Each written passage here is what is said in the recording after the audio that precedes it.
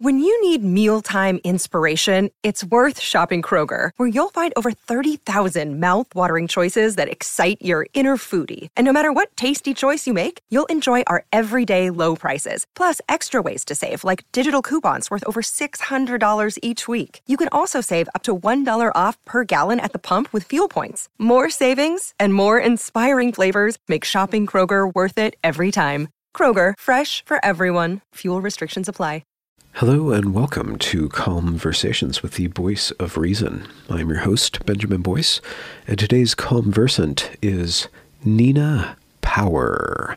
Nina Power is a philosophess and an author of What Men Want and a senior editor at Compact magazine. She is a highly intellectual dame, and in this conversation, this is our second conversation, we spoke about a year ago about her book, What Men Want, and in this conversation, we talk about all things political and her various analytical tools for dissecting the world as it is and was and might one day be. We also get a little personal, and Nina opens up her heart just a little bit, and we get to see her inner workings. And in doing so, we talk about what it is to be Gen X, our strengths and our failures, and what we could probably be doing better to help the world as, ironic hipsters that my generation have always aspired to be. Great conversation. Not going to say anything else. Let's dive right in. Without further ado, here is Nina Power. Oh, come on, this camera. Sorry. Just really slowly put your hand and then slowly bring your hand back to where your face is. I did that too fast. Okay. There she is. Okay. No I might have sudden to do that a movements. few times. Right. So what are you doing at Compact?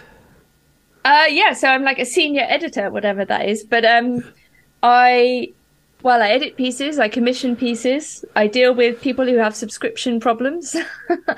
We do a weekly podcast, we do events, mostly in New York. And yeah, I don't know. And where are you stationed? So I'm in London. Yeah, okay. But the other three editors are in New York. You probably know some of them. You might know Jeff Schellenberger, his work.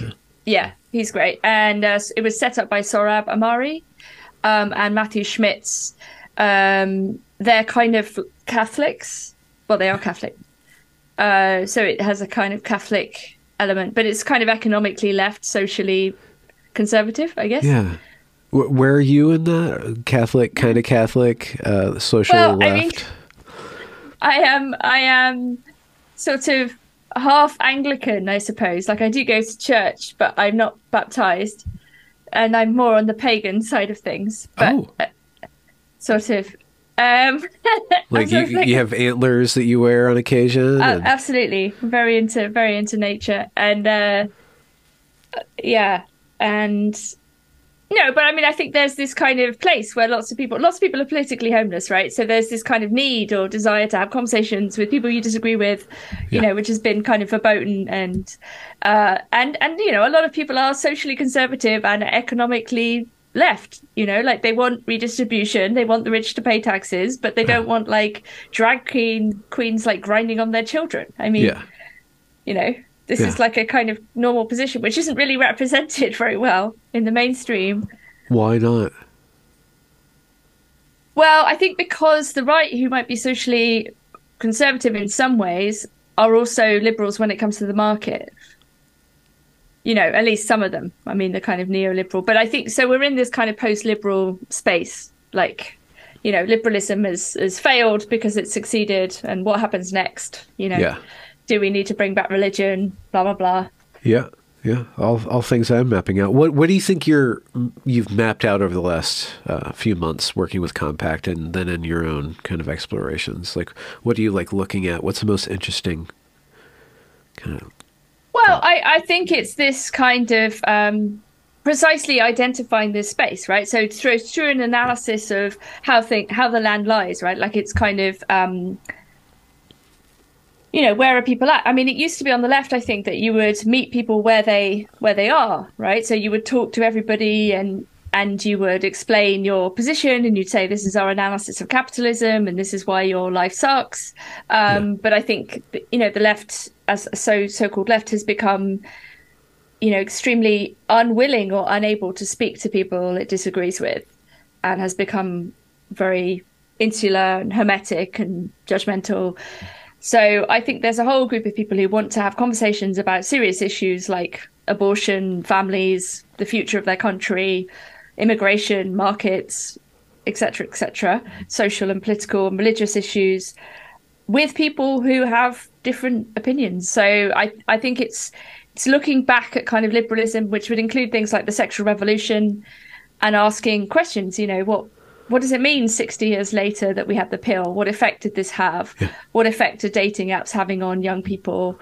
What about these kind of questions of technology and transhumanism and, and AI and all of these sorts of things? So, I think what we're doing is largely geopolitical analysis with some kind of social and cultural analysis, but we're trying to avoid directly engaging in the culture war in that kind of back and forth, where it becomes a sort of reactive thing, if you see what I mean. Like, we're interested in deeper analysis, right? So a lot of us are coming from theoretical backgrounds, like Jeff Schellenberger is very interested in Girard.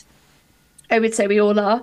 Like René Girard, great French, well, no, not French, but great thinker of theology, anthropology, trying to understand things like rivalry, envy, and desire, and how these are, how these things are kind of constitutive of all social groups, and how, in a way, this leads to kind of problems of sacrifice and scapegoating, and how do we sort of come to terms with those tendencies? And what came to mind last night, I think I woke up at like 4 or something like that. And I'm like, okay. I was anxious. I'm like, well, what am I going to talk to Nina about? And this question popped into my head that I've been thinking about, and it's kind of a triggering kind of even question. Like in Iran, there's all these protests about the hijab, and you see, the Westerners supporting this, like, liberate the women, liberate the women, liberate the women. And I understand our perspective on that, but there's a couple of questions that come up. One, do we think that our way of life is good for us, let alone the entire world? And secondly, if we trace back our own process of liberation, isn't that how we got to where we are now, where we can't even define a woman? And what's the through line between burning a bra and confusing your pronouns? Everybody's confusing their pronouns, right? Sure. So there's a lot in your question, one of which is a sort of broader question about cultural relativism or cultural specificity, and the other of which is maybe the question of the relationship between feminism and progress and where we've ended up. I suppose they are related, of course. It's a very, very complicated thing, right? Let me start with the feminism question as I see it. It is our history. It's part of our history in the West that at certain moments women demanded particular kinds of rights, as did disenfranchised men. So we can talk about suffrage in the first wave, and a desire for a certain kind of political representation as a form of equality, based for when someone like Mary Wollstonecraft, the word feminism doesn't exist, but when she talks about things like moral capacity, she says, we both have it. Men and women are both moral agents, right? We wouldn't say if a woman committed a crime that she can't be held responsible, right? We might hold her slightly differently responsible, but we do think that women are adult human female, and they are moral creatures, right? In the same way that we think that men are moral creatures. So we're capable of virtue. Her kind of provocation off the back of the French Revolution and some of the ideas about equality, universality, and so on, is to say, well, if we're all equal, if mankind is equal in some way, why are women being treated as unequal, right? What would it mean for women to have certain kind of equality? And I don't think this denies difference between men and women, but it says in particular areas, given that women have moral capacity, why not test them to see if they also have rational capacity? So her provocation or her test is to say, if you educated women, right, give women education, if they really are constitutively stupid, then they're going to mess it up, and then nothing will be lost. It will just have been an experiment. But as she kind of suggests, well, actually, no, women are also capable of reason, and therefore they should have political representation as well as moral agency. So this is a provocation. It happens at a particular moment. It follows from revolutionary events in France that the kind of dissident people in Britain and elsewhere in the West are picking up on, and they're thinking, oh wow, what does it mean to talk about equality, universality, and fraternity? And can this brotherhood of man be extended to women? And this is obviously a debate that's happening in the late 18th century. And I want to highlight that we don't think of them as dissidents because they won, right? So dissidents now are the reactionaries, but at that point in history, equality, liberty, fraternity were dissident ideas. No, absolutely. And you have conservatives like Edmund Burke, most famously writing very strongly to say, look, be careful. This is what happens when you have a revolution. Things happen too quickly. Things get destroyed. It's too fast. You'll end up with the terror. And he was correct.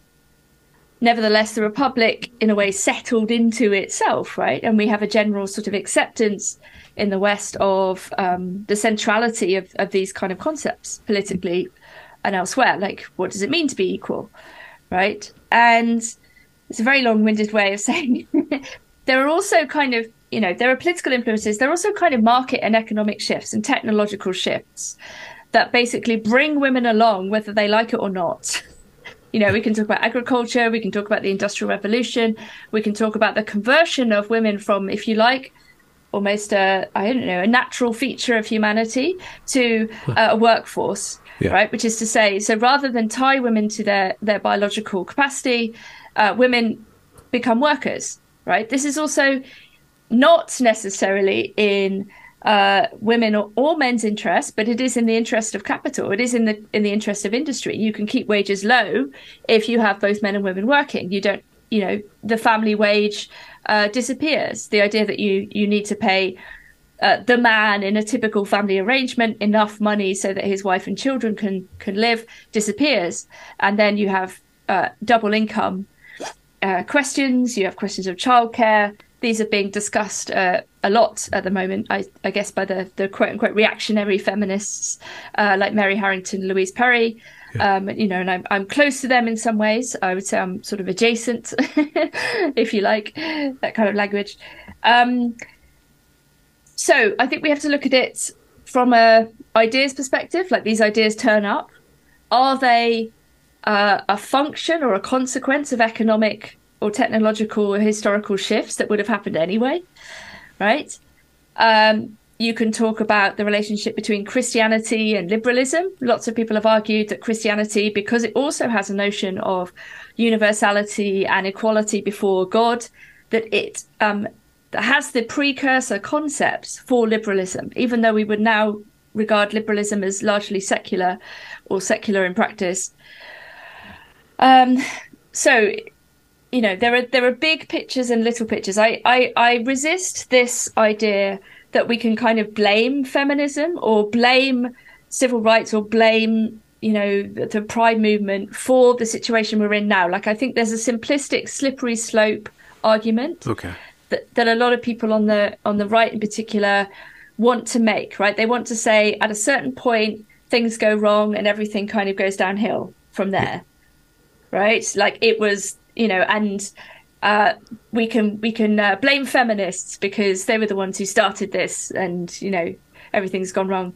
I think this is too simplistic. I think it also raises a question about if feminism is so powerful and it had this mighty effect on history, why on earth did the men let it happen? If men are sort of more in charge historically, why would they have let women or given women permission to have power, if you see what I mean, right? So you could equally say, well, it's men's fault that women had emancipation, right? And I think this is because we don't really think about power properly.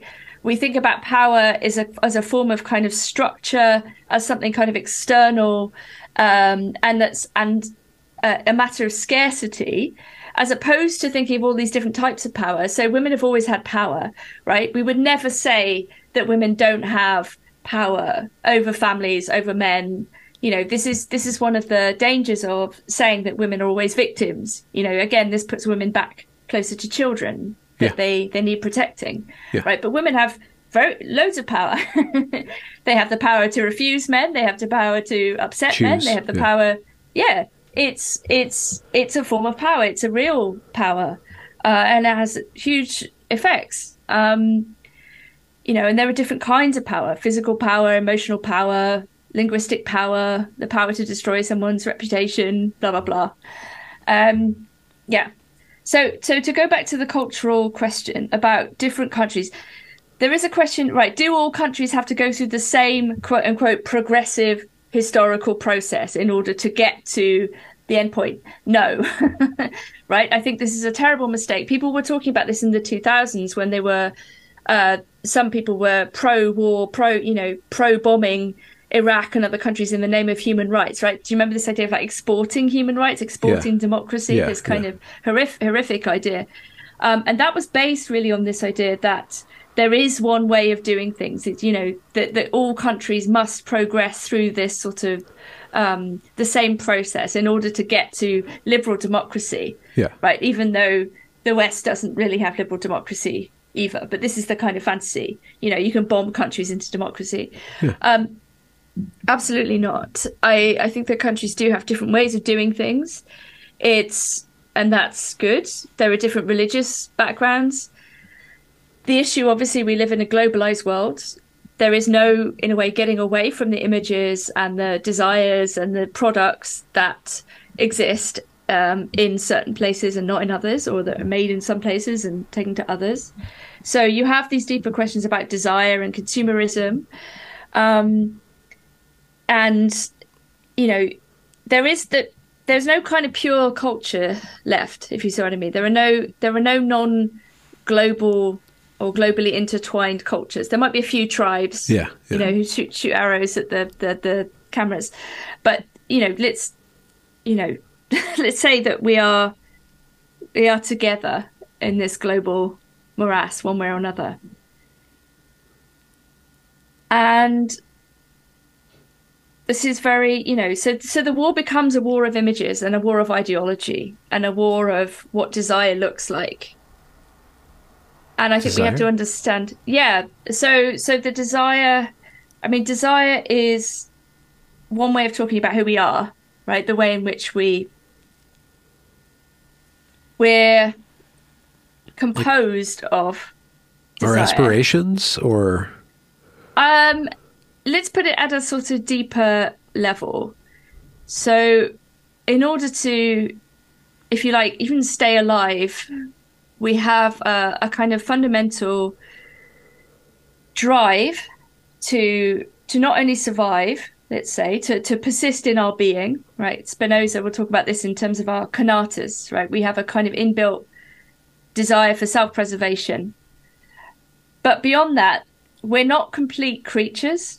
We are constantly lacking, right? We're hungry is an obvious example, right? We eat and then we're full and then we're hungry again. We feel that we want things that we don't have, whether that's romantically or materially or, I don't know. We want to achieve things for ourselves. This goes back to your point, but it's bigger than achievement, right? It's a kind of, it's motivation, right? We're incomplete subjects, right? This is what psychoanalysis tells us, that we don't know ourselves completely either. We are motivated by things that are sometimes obscure to us.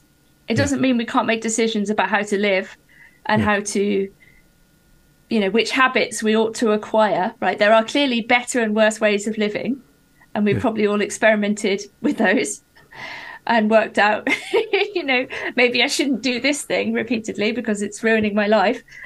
maybe I should lose some weight, maybe I should eat this, So we have some degree of control. But when it comes to just the image of the hijab burning, the Westerner, probably more likely the Western woman, projects her own desire for liberation onto that. And in that projection, it just could be the case that some questions are lost, or just assumptions are being projected too that are not really examined. Yeah, again, this is historically really vital. By the way, the bra burnings wasn't true. That was a kind of made-up story. It did then happen. Yeah. But nobody burned their bra? No, it was something that was written in a newspaper article as a kind of joke, but then some women actually did it, but it didn't come from the feminists, and I think in the first place, at least.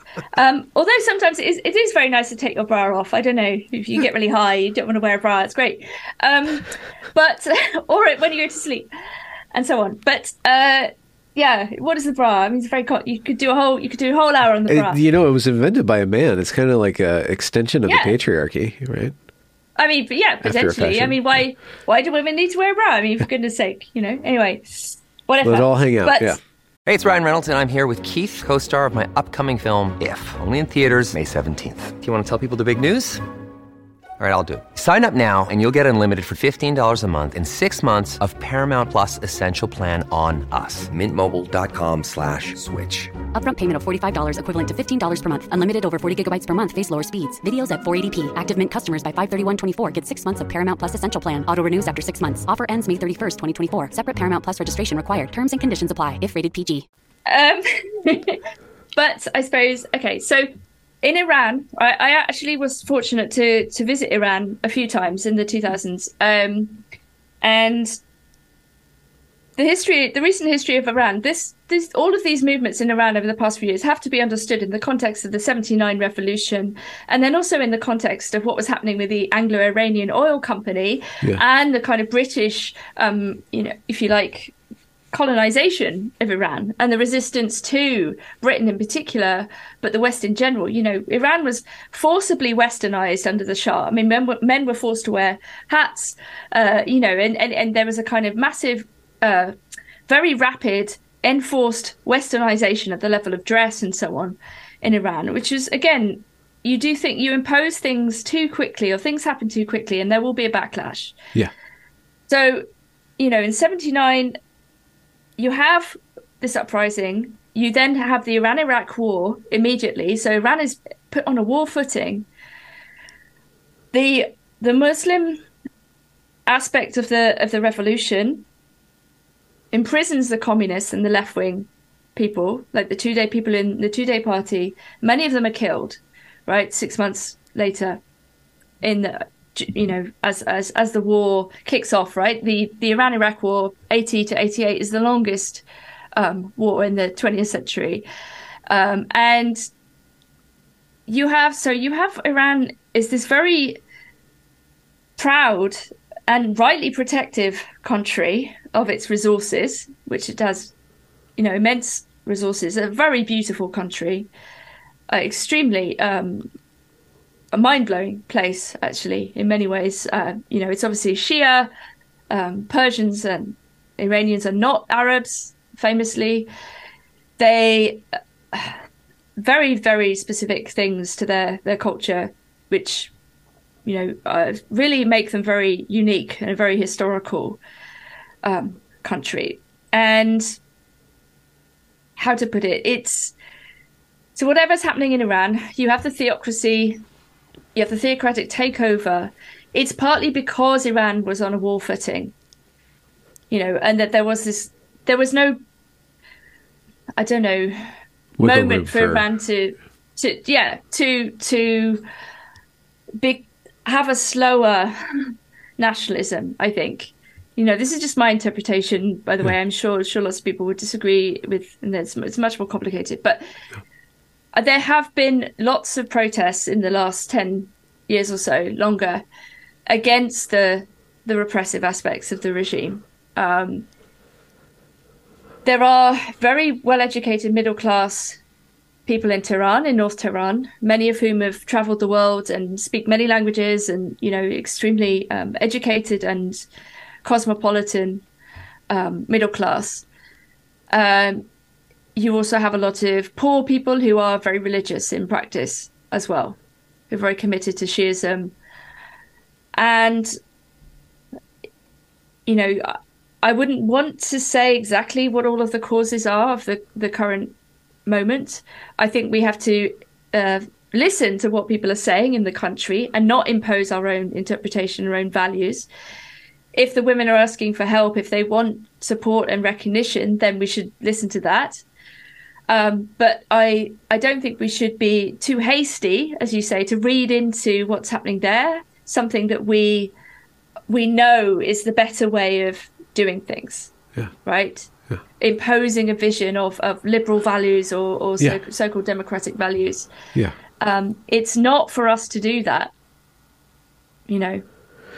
Well,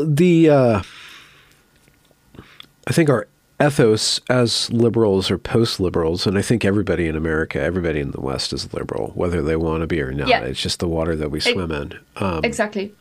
One thing that we react very strongly against is repression and authority and authoritarianism, but also authority.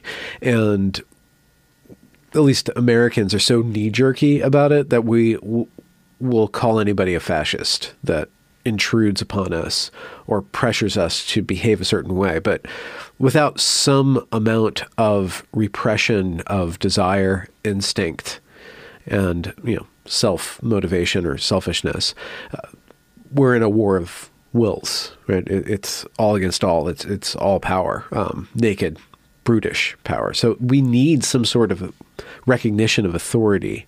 And in the conversations that I've been having with the right wing, you kind of hear, one thing that I hear a lot in the right wing discourse is this desire for authority and this critique of the world that we live in currently in the West as lacking authority, lacking respect for authority. And I don't know how we go back to respecting authority. I don't know how we go back to, people jump to, should we impose religion or not? But it's deeper even than just having a system of belief. It's having a willingness to be ruled, right? And to participate in society in some way, shape, or form that is conformist to certain values and ideas. And I don't know how we impose those values. And then the left, kind of under the aegis of liberation from all forms of oppression, becomes increasingly more oppressive and increasingly more judgmental because they also are acting out their desire for everybody to obey their flag or whatever it is, right? Or their ethos. So I don't know if that is particularly a salient underpinning of our personal culture war. And then using these satellite states to cheer along the freedom from different forms of repression is kind of something, again, that might be our problem ourselves, like our constant revolution that we're constantly in, or constant progress that we're constantly imposing upon ourselves regardless of the consequences or the problems that come up in response to taking those fences down. Yeah, I mean, I wouldn't defend authority for its own sake. I mean, I think we're all... Even as a Londoner, even as a servant of the crown. Well, I think if we're talking about sovereignty and tradition, there might be something slightly different. But authority, is a bit too close to autocracy or fascism. It's like I mean, maybe some people want a new Führer or a new Caesar, but I think. People are much more interested in the common good. I think we have different interests, right? Like mothers have different interests than single women. Working class men have different interests than capitalists. I don't know. We live in a democratically pluralist world. And the problem is forcing everyone into a straitjacket and saying you must all believe this, right? People do have different interests. I mean, we see this in the conflict of rights that is currently being played out over the trans stuff and women's rights. Yeah. You know, at the very least, whatever you want to say about it, it's an obvious conflict of rights, right? So if we take that as our starting point, that politics is basically a form of disagreement. We constantly disagree. We have different rights, different interests, and that basically what we have to try and do is come together and make people the least sad, right? It doesn't mean that we're going to make anyone happy, but you know, we try to negotiate ideally. This is why we need to speak to each other. This is why we need to have dialogue. This is why we shouldn't cut off people, even people we think have radically unpleasant views. You know, I'm not a total free speech absolutist in the sense that I think defamation is, you know, should be dealt with. But, you know, up until you get to the point about lying about named individuals, I think we need to talk about things that concern us, right? All of these difficult things, all of these difficult ideas. There has to be dialogue. There has to be discussion. There has to be negotiation. And if any group of people start saying, you can't criticize us, we're off limits because we're ultimate victims or we're a sacred caste or whatever, you have to be extremely wary, right? Because this is where people become tyrannical and they become sociopathic and antisocial by virtue of saying that they're somehow exempt from democratic discussion, right? So I think if there is an order, I think there is an order in the universe. I think there's an order in the way that we do things. I think we have particular kinds of bodies. I think that men and women exist and they're real and they're different. I think that there are better and worse ways of living, shockingly. You know, there are better and worse things to do to one's body. I think in the first place, one of the most important things is to try to look after oneself, as difficult as that is, to establish order in one's own life, right? That's hard enough, let alone thinking about governance and, you know, I think that we should be extremely wary of institutions. I'm very Illichian. I'm a fan of Ivan Illich. Sorry, this great sort of renegade Catholic thinker who's fundamentally very critical of institutions, because in a way institutions, as he says, always turn into their opposite. So things that start off like medicine. Medicine is about health. Medicine ends up creating patients because it can make money out of them. It can keep treating people if they're sick, right? Ideally, we would only want to be treated for something that we couldn't solve ourselves, right? Medicine and intervention should be extremely minimal. We've seen gross incursions into the Hippocratic Oath and the idea that you shouldn't remove healthy flesh, that you shouldn't tamper with healthy bodies, whether we're talking about a mental illness or physical illness. What we're seeing is an encroaching medicalization and intervention into all aspects of human life, including things like grief, depression, sadness, and these all become pathologized and financialized and medicalized. And Illich sees this happening in the early 70s. He writes a book called Medical Nemesis.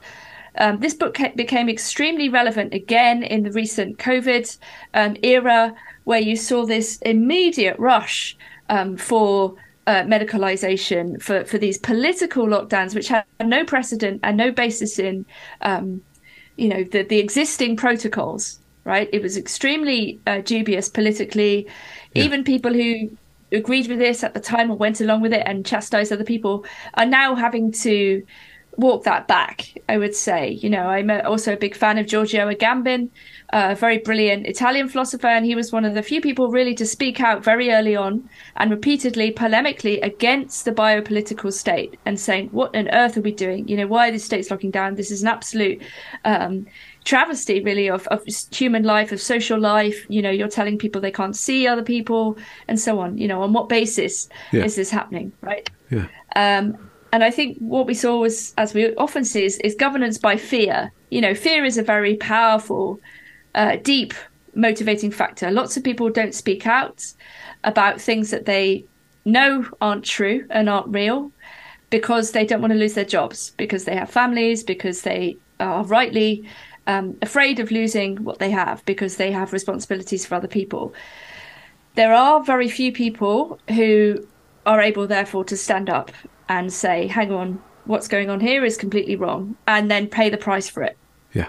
Which we've seen a lot in different areas. But I would say particularly over COVID and particularly over the discussion around gender, there have been multiple forms of punishment and mobbing and cancellation and so on. Yeah. There are other issues for which this is true. But, it does take courage to say, I don't agree with this. Something is going wrong. Can you, this is kind of science fiction-y, but can you imagine a global world that doesn't have coagulating forms of power, institutions, just where people's desires kind of merge and coalesce into these authoritarian bodies up and down? Like, is there any way for humanity to live at the scale that we live in with the connectivity that we now are reliant on without so-called institutions? How do you minimalize the institution on? Sure. Because institutions developed or adapted human collectivity at scale. So how do you scale without that crap? Yeah, really complicated, because we do need some institutions, right? It's a very radical position to say we need to demolish all the institutions, right? Obviously, some people want to live off grid and live their own lives and not be connected and so on. But this is not a scalable position, right? However great it might be to sort of grow your own food and live in nowhere and not be online. You could go down the sort of Ted Kaczynski route without the bombings, without the parcel bombs. I suppose, what I suggested is a kind of suspicion of institutions, right? So at least in the first place, whenever you have a body that says, oh, this is the reality now, or this is how we're going to do things, you need people to say, hang on a minute, is that really a good idea? Is this based in reality? Does this negatively affect children? I think your discussion with John Euler, I'm not sure how you pronounce his surname, the other day, Euler, was very interesting. It was very kind of long and sort of meandering conversation in many ways. But I think he really touched on this kind of problem, which liberal institutions don't have a good way of dealing with, which is the infiltration of institutions by extremely negatively motivated individuals. Yeah, or people who, in the very least, lack the capacity to care or basic empathy. Yeah, I mean, whether we accept Euler's... Euler's idea that it's a process of decision, and he's very Christian. He presents in a very kind of it's a question of free will. It's so some people, I don't know why, but let's say some people take it upon themselves to eliminate their own conscience, right, as he suggested, and they become more and more utilitarian, more and more selfish, more and more antisocial, because everything is simply motivated by what they want to do, regardless of how whether it hurts other people. But then in the end, it becomes even a matter of sadism, like the enjoyment of depriving other people of their life or their innocence or whatever, right? So he presented it as a sort of process. Yeah. I don't know about this. I don't work on psychopathy. Yeah, you can take it or leave that theory, but him pointing out, and I'm glad that the discussion with him went in the direction of, well, why are these types of people promoted by our institutions now? Why are they the leaders of our institution? And I guess what you're angling at maybe is that one way to be suspicious of institutions is to be aware that they are breeding ground for people who are pure chess players, pure game theorists. Yes. Right. And I think, a lot of people who want to do, let's say, antisocial things are highly motivated. Right. So, and often that makes them attractive to institutions, because someone rocks up and says, right, I'm going to do all the work. I'm going to, and people are like, oh, cool. Great. This person seems into it or enthusiastic, whatever. Oh, this guy is volunteering to, do all this stuff. And it's very difficult, because I think we have a general theory of mind of the other, which is that we trust other people. Let's say not completely and not immediately. We might try to be a little bit like, oh, hi, who are you? What are you into? A friend says, oh, this guy's okay. You can trust him. We still talk in terms of like someone being a man of their word, or, we have these sorts of folk ways of understanding each other that basically broadly for most people involve a degree of almost like background trust, because we have to live in a world in which we do to some extent trust that other people are fundamentally good. I can riff on that by saying in America, when the idea of Black victimhood is really turned up, at least at the Evergreen State College, and then during the George Floyd riots, there was this myth that a Black person couldn't step outside of their home without getting assaulted directly, immediately by a police officer, right? So when you start to think of yourself as always in a completely, purely untrustable world, a bunch of neuroses.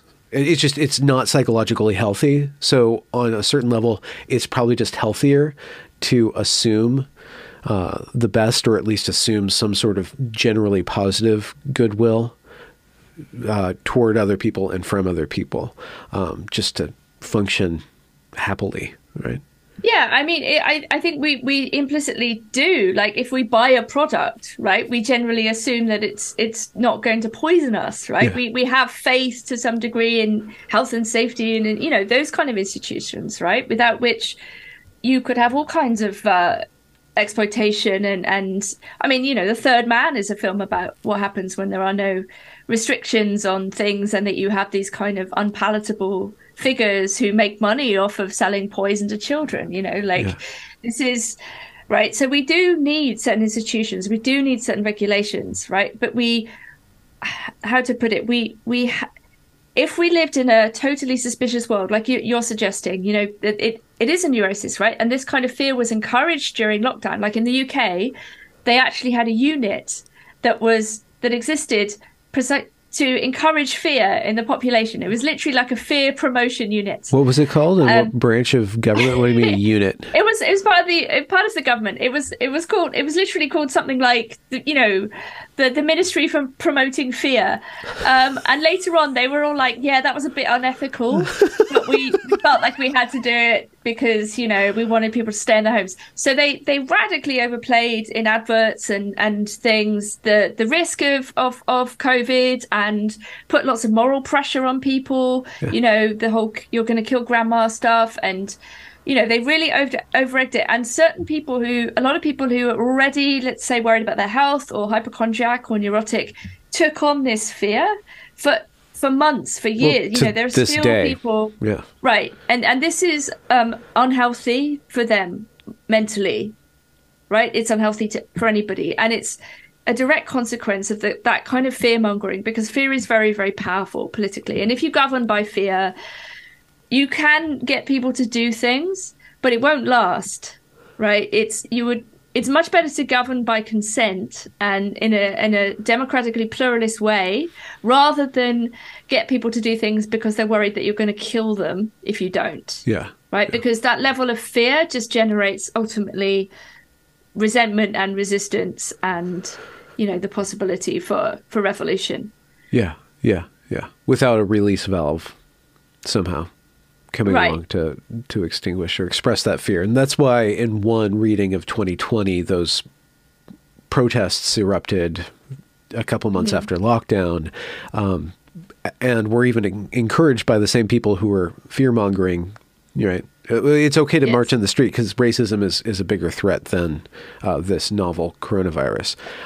But it allowed at least the youth specifically to, release some of the pressure of being bottled up, of being controlled. And then they could, the powers that be were really clever in a way to redirect all of that anger at like this nefarious problem of racism rather than their own policies, right? Even though I think that it was all feeding into itself. And then at the other end of that, what you see is that the powers that be take all of that popular will to end racism, and then they staff themselves with these huge bureaucratic jobs or bureaucratic people that go around and police other people's speech, police other people's thoughts. So the institution benefits the entire way through. And I don't see how you stop that. because the people that end up in those positions of power were selected by the system to promote the system. They're agents of the system, whether they're knowing it or not. Yes, for sure. And I think on the one hand, you have anarcho-tyranny, which is this idea that basically states governed by a combination of alternate anarchy and alternate tyranny, right? So you let cities burn is a release valve, and then you kind of shut people in their houses, and you just kind of confuse people basically by oscillating. But you're right that there is a kind of bureaucratic or admin mind that is conformist, that is encouraged by and rewarded by institutions. We see this. I mean, I was in academia for 13 years. It was obvious that really? Yeah. Of all places, academia would act like this? Like, why would academia, this bunch of smart people, you'd think that they'd be clever enough to... But what was being rewarded was precisely this kind of admin mind, right? So if you were an academic and you were, your research wasn't going very well, you could sort of become part of the administration and, like head the department and, maybe shut it down or get rid of staff, help management, like basically you end up working for management. Yeah. At the same time, you have the expansion of HR, like this kind of make work jobs, like these pie chart manipulators, these people who are like, oh, you can't use these words. You must have training to understand that your fellow man is, I don't know, this and that. And you're like, but we already know how to treat each other, right? Like, yeah. Anyway, and these kind of... In your experience for 13 years in academia, which is the seat of this kind of bureaucratization or this virus of bureaucracy, how did you resist that? And at what level did you become wary of it? And is that, you think, part of your personality or your previous experience or something that you learned along the way? Like, why would you not get all the rewards that were offered to you? Yeah, I don't know. I mean, I'm a very Gen X person, and I think in the 90s when I went into academia, it was really fun. I mean, I was at Warwick, which was a wacky place. I was there just after the kind of absolutely apex derangement that was occurring under Nick Land and Sadie Plant and the Cybernetic Cultural Research Unit. And Warwick was a crazy place in the 90s. Where's Warwick? Warwick is in the Midlands. It's in the middle of nowhere. It's not. That's fair. It's not fair. It's between Coventry and Leamington. Okay. It was just a very strange university. It happened in the 90s to attract. They had a conference called Virtual Futures where lots of people would come and take drugs and talk about, the coming internet thing and whatnot. It was a very crazy place. And there were lots of very, very interesting people there. And I was very, blown away by the people I met and the conversations we had and just the possibility of having intellectual, wacky discussions with people like 4 a.m. About Spinoza and computers. Can I ask a kind of personal question? Like, what was your aesthetic as a college girl, like that time? My aesthetic? Wow. I actually completely indifferent. Like I wore sort of men's clothes, quote unquote, until I was 23. So I just wore like, I was sort of grunt. Yeah. I was quite grungy, cool. To be honest. I really had this kind of, it wasn't such a pressured thing because it wasn't so imagistic, the whole culture. It was much more about like your character and your interests and your personality. Yeah. And of course you can be nostalgic. Of course there are things wrong with it. The 90s was too hedonistic. It set up lots of people for addiction and other Gen X has huge problems with suicide and all this stuff. And but at the same time, it was great. And like nobody ever said to me, oh, you wear men's clothes and your interests are quite masculine. Do you think you're a man? Like nobody said that to me. Yeah. They're more interested in your ideas than your identity. Right. Or they thought I was an idiot or whatever. But like, at least it was on the basis of like who I was, right? Like in terms of my interests and speech, not what I looked like. So I guess I had that sort of indifference to my appearance at that time because I was much more interested in intellectual matters. Yeah. So I just would have... I'm sorry to get personal, but because we're on the topic, what happened at 23? Where did you just like discover your femininity? Like some sort of like, Nina's got her groove back kind of thing going on? Like... I know. I had my groove before. In fact, if anything, I was cooler before. I think because I was then in like a kind of long-term 10-year sort of, well, ultimately 10-year relationship with a guy. So I don't know.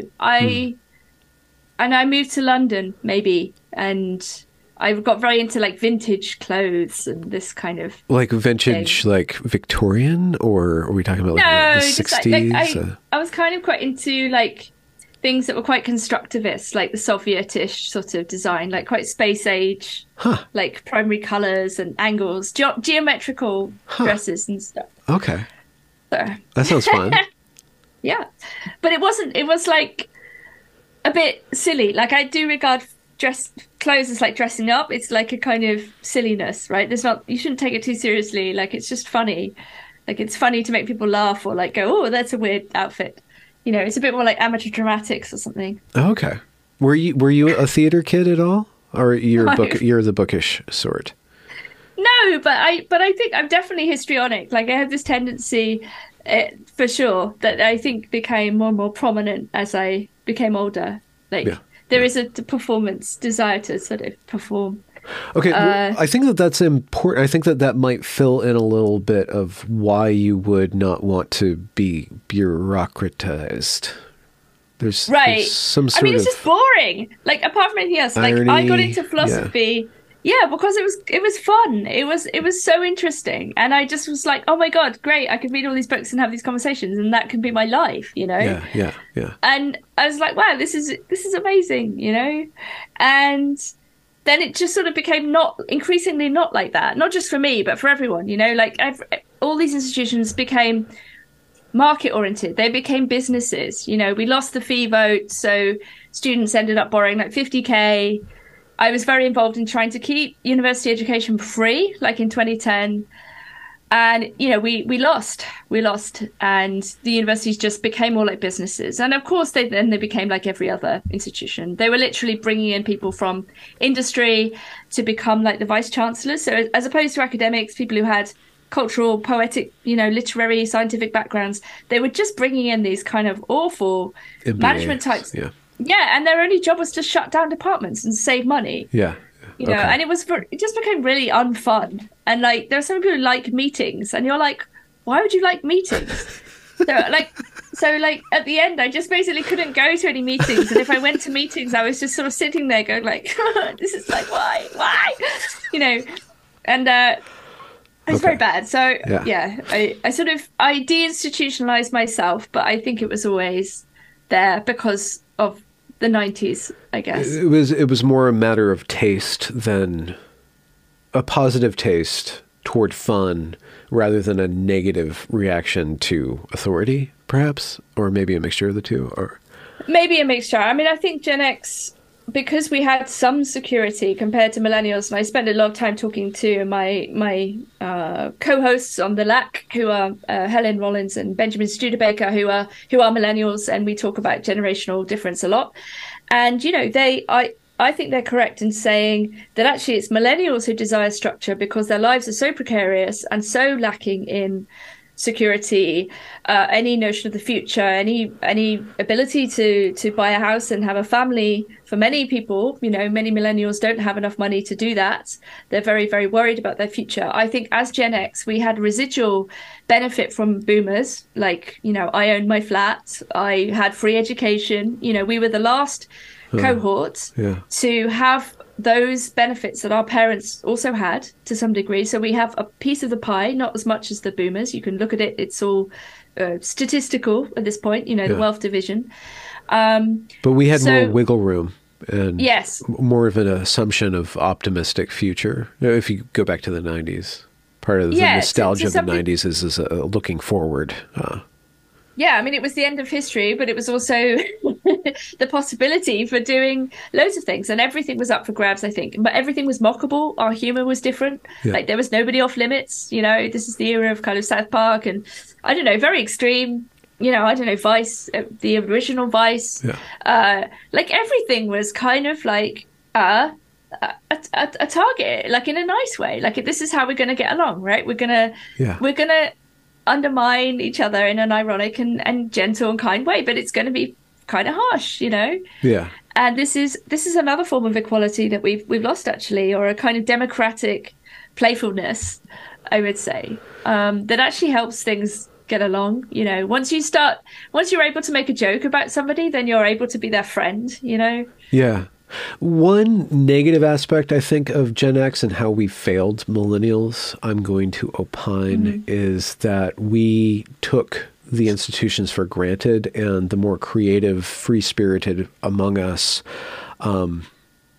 treated ourselves as above politics in a way. And so it kind of blindsided us in the last 10 years, because the people who were left over were responding to a need of more order and more market restrictions. I think that's fair. So we're kind of playing catch up. We're like, we're kind of the boomers. Like, why are you guys taking everything so seriously? You know, but we're kind of coming with this apathetic, ironic attitude that we have to kind of compromise a little bit to get things done, right? While still giving, like when we enter the culture war, not taking drag queen story hour as the end of civilization, right? Kind of coming in with a wink and a nod and using ridicule to shape or reshape discourse. Right. No, I think that's fair. I think we economically benefited, and this allowed us to be creative and playful, but it didn't really give us much motivation to think about, our own contribution to politics. I think that's right. I mean, we didn't, we don't have great Gen X politicians, really. You know, I abnegated our responsibility at the end of history, I think, by almost like, I don't know, like the ironic distance is definitely part of it. The emphasis on kind of creativity and doing your own thing means that you're not really a team player necessarily. Or let alone a statesman, so-called. No. Right. No. And this did allow institutions to become something other. Like, I guess when I in the 90s, I probably just thought, oh, they just exist. Yeah, and they run themselves, Yeah. Like, why would I go to these meetings? Yeah. Right. And like, who cares? Like, screw the man. Yeah. Like, I've got things to do. Yeah. Well, at the same time, there could be a silver lining in that our generation, generally speaking, are particularly keen to facilitate the formation of alternative experiments and institutions, right? We might have the wit, the creativity, the outsiderness that can help people who are not being served or who are being increasingly dehumanized by the force of these institutions creating alternative magazines, podcasts. No? Yeah, I don't know. But I mean, I'm just thinking about like who is successful. I mean, actually a lot of tech people are Gen X. I mean, I would say Zuckerberg and Elon Musk are both Gen X. And we live in their world. I mean, we live in Bill Gates's world, obviously, but a lot of Gen X did go quite hard on the tech, the internet side of things. And I'm not sure, like, Facebook world was the greatest thing our generation. I mean, like grunge and Facebook. Oh, well done, fantastic, good work. So I don't know, but our legacy. Yeah, we did create new institutions and new ways of doing things. But I mean, pretty much everything new is bad. Like, this is a problem. Like, we should probably not do very much. I think we did have an inclination towards a sort of Zen nihilism. Like, if you leave before you start doing anything, then you're not even playing the game, right? You're like, like the whole reality bites, or like, I'm not gonna get a job. Like, I'm not gonna like be part of the system. Yeah. Like, why would you do that? Like, this is stupid. Yeah. But then of course it means that other people like are the system, and then you have to live in their world. Yeah. Politics. It doesn't matter if you're not interested in politics. Politics is interested in you, kind of thing. Yeah. Yeah. Or Facebook is interested in you, or like the internet is interested in you. Are you deeply read in the Nick Land oeuvre? I mean, to some degree, like I said, I was at work. I was, very young in 90. I was 18 in 97, compared to the people who were there, who were much older, who were already, PhD students. And Nick Land left after my first year, and I never met him in person, but he was very influential. On How? the Warwick. Like, I really understand him. Like, I try to listen. I'm trying to familiarize myself with him. Yarvan's more my frequency, but I know that they're kind of a binary dark enlightenment kind of progenitors. But I think at that time in the 90s, right, you had a lot of people who were working on Nietzsche and Deleuze and again, like questions of desire, questions of analysis of politics. It was a very materialist approach. I mean, Nick Land's first book is on Bataille. It's a very strange and interesting book. It's in the wake of the death of God. You had lots of people who were trying to formulate new kinds of materialism, I guess, that would help them to understand, let's say, these deeper currents that exist, and whether it's through psychoanalysis, this question of desire or will or power or, these sort of forces that underlie civilization and culture and all of these sort of grandiose, and morality and all of these sort of like top-down narratives about how great we are and what progress is. So there was a kind of darkness, a sort of deep kind of genealogical attempt post-Nietzsche. Yeah. People were reading a lot of Deleuze and Foucault. They were criticizing Oedipality, so the family. They were criticizing kind of structural ideas of normativity, right? So there was a lot of norm breaking, a lot of interest in transgression, hence the interest in Bataille, a lot of interest in hedonism, like at the level of sex and drugs and forms of behavior that were like, transgressive. Yeah. Transgressive according to the norms, like of the 50s or something, right? Not and the religious right in America was pretty strong in the 90s too, so that was a force to resist. Yeah, exactly, and that's in a way why the left was very pro free speech, freedom of expression, artistic work. That we thought the conservatives were like, I don't know, backwards. Yeah, boring. Like they were the ones censoring things and burning things and banning things, right? The left was against that. Yeah. And we were interested in transgression. And so Nick Land at that point wasn't the person he is now in the sense of his interest in, crypto was not a thing, human biodiversity or some of the things that the intellectual dark web are interested in. But the precursor, if you like, were there in the form of a kind of radical critique of everything. Yeah. Right. Like. Okay. Yeah. A desire to abolish or transgress norms of all kinds. Whether it be structures, institutions. What was the goal of that? I mean, I was there at that time doing the same thing. I had my own goals, but I'm just wondering, if you strip all normativity off the world, like, what are you looking for? Or do you think that there'll be a free fall or some sort of miraculous emergence of something realer, truer, better, bigger, more real? Yeah, it's a good question. I think maybe it was partly about trying to find deeper energies and to locate these sorts of flows. I mean, it sort of unleash the flows was a very Warwick phrase, like unleash the flows of desire, see where they may lead. I hope there were condoms around, because that sounds really messy. At least hazmat suits a little bit. There's a lot of bodily fluids going around, just releasing all the flows. I'm sorry to go there, but... No, but I think that you actually have this in Deleuze, right? They quote Henry Miller, and he says, "I love everything that flows, even menstrual blood." And women are like, "Oh my God, you even like menstrual blood? Thanks, it's really kind." But this, this idea that one is like an adventurer or an experimenter. Yes. Like the one experiments with one's own limits. Yes. To find extreme experiences. I mean, perhaps it's this idea of experience. Yes. And it's a existentialist thing. It's not quite existentialist, but it's after existentialism, and I think it is this idea, almost like the William Blake idea of the road of excess leads to the palace of wisdom, or an embrace of extreme modes of behavior or extreme states will tell you something that breaks you out of the norm or breaks you out of structures. And this is very Foucauldian as well, right? People were reading Foucault, Deleuze, Bataille. They were also trying to link it to kind of new forms of materialism, evolutionary biology as well. Like lots of people were trying to plug these things together. Yeah. Like, how do we have a scientific, philosophical materialism that is also experiential and what do you mean by extreme? Materialism, just for sake of definition? Yeah, I suppose if you like, at its base, it would be to start with matter, right? So rather than to assume the existence of a transcendent God, creator, rather to deal with the world as it is. Like Bataille will talk about base materialism.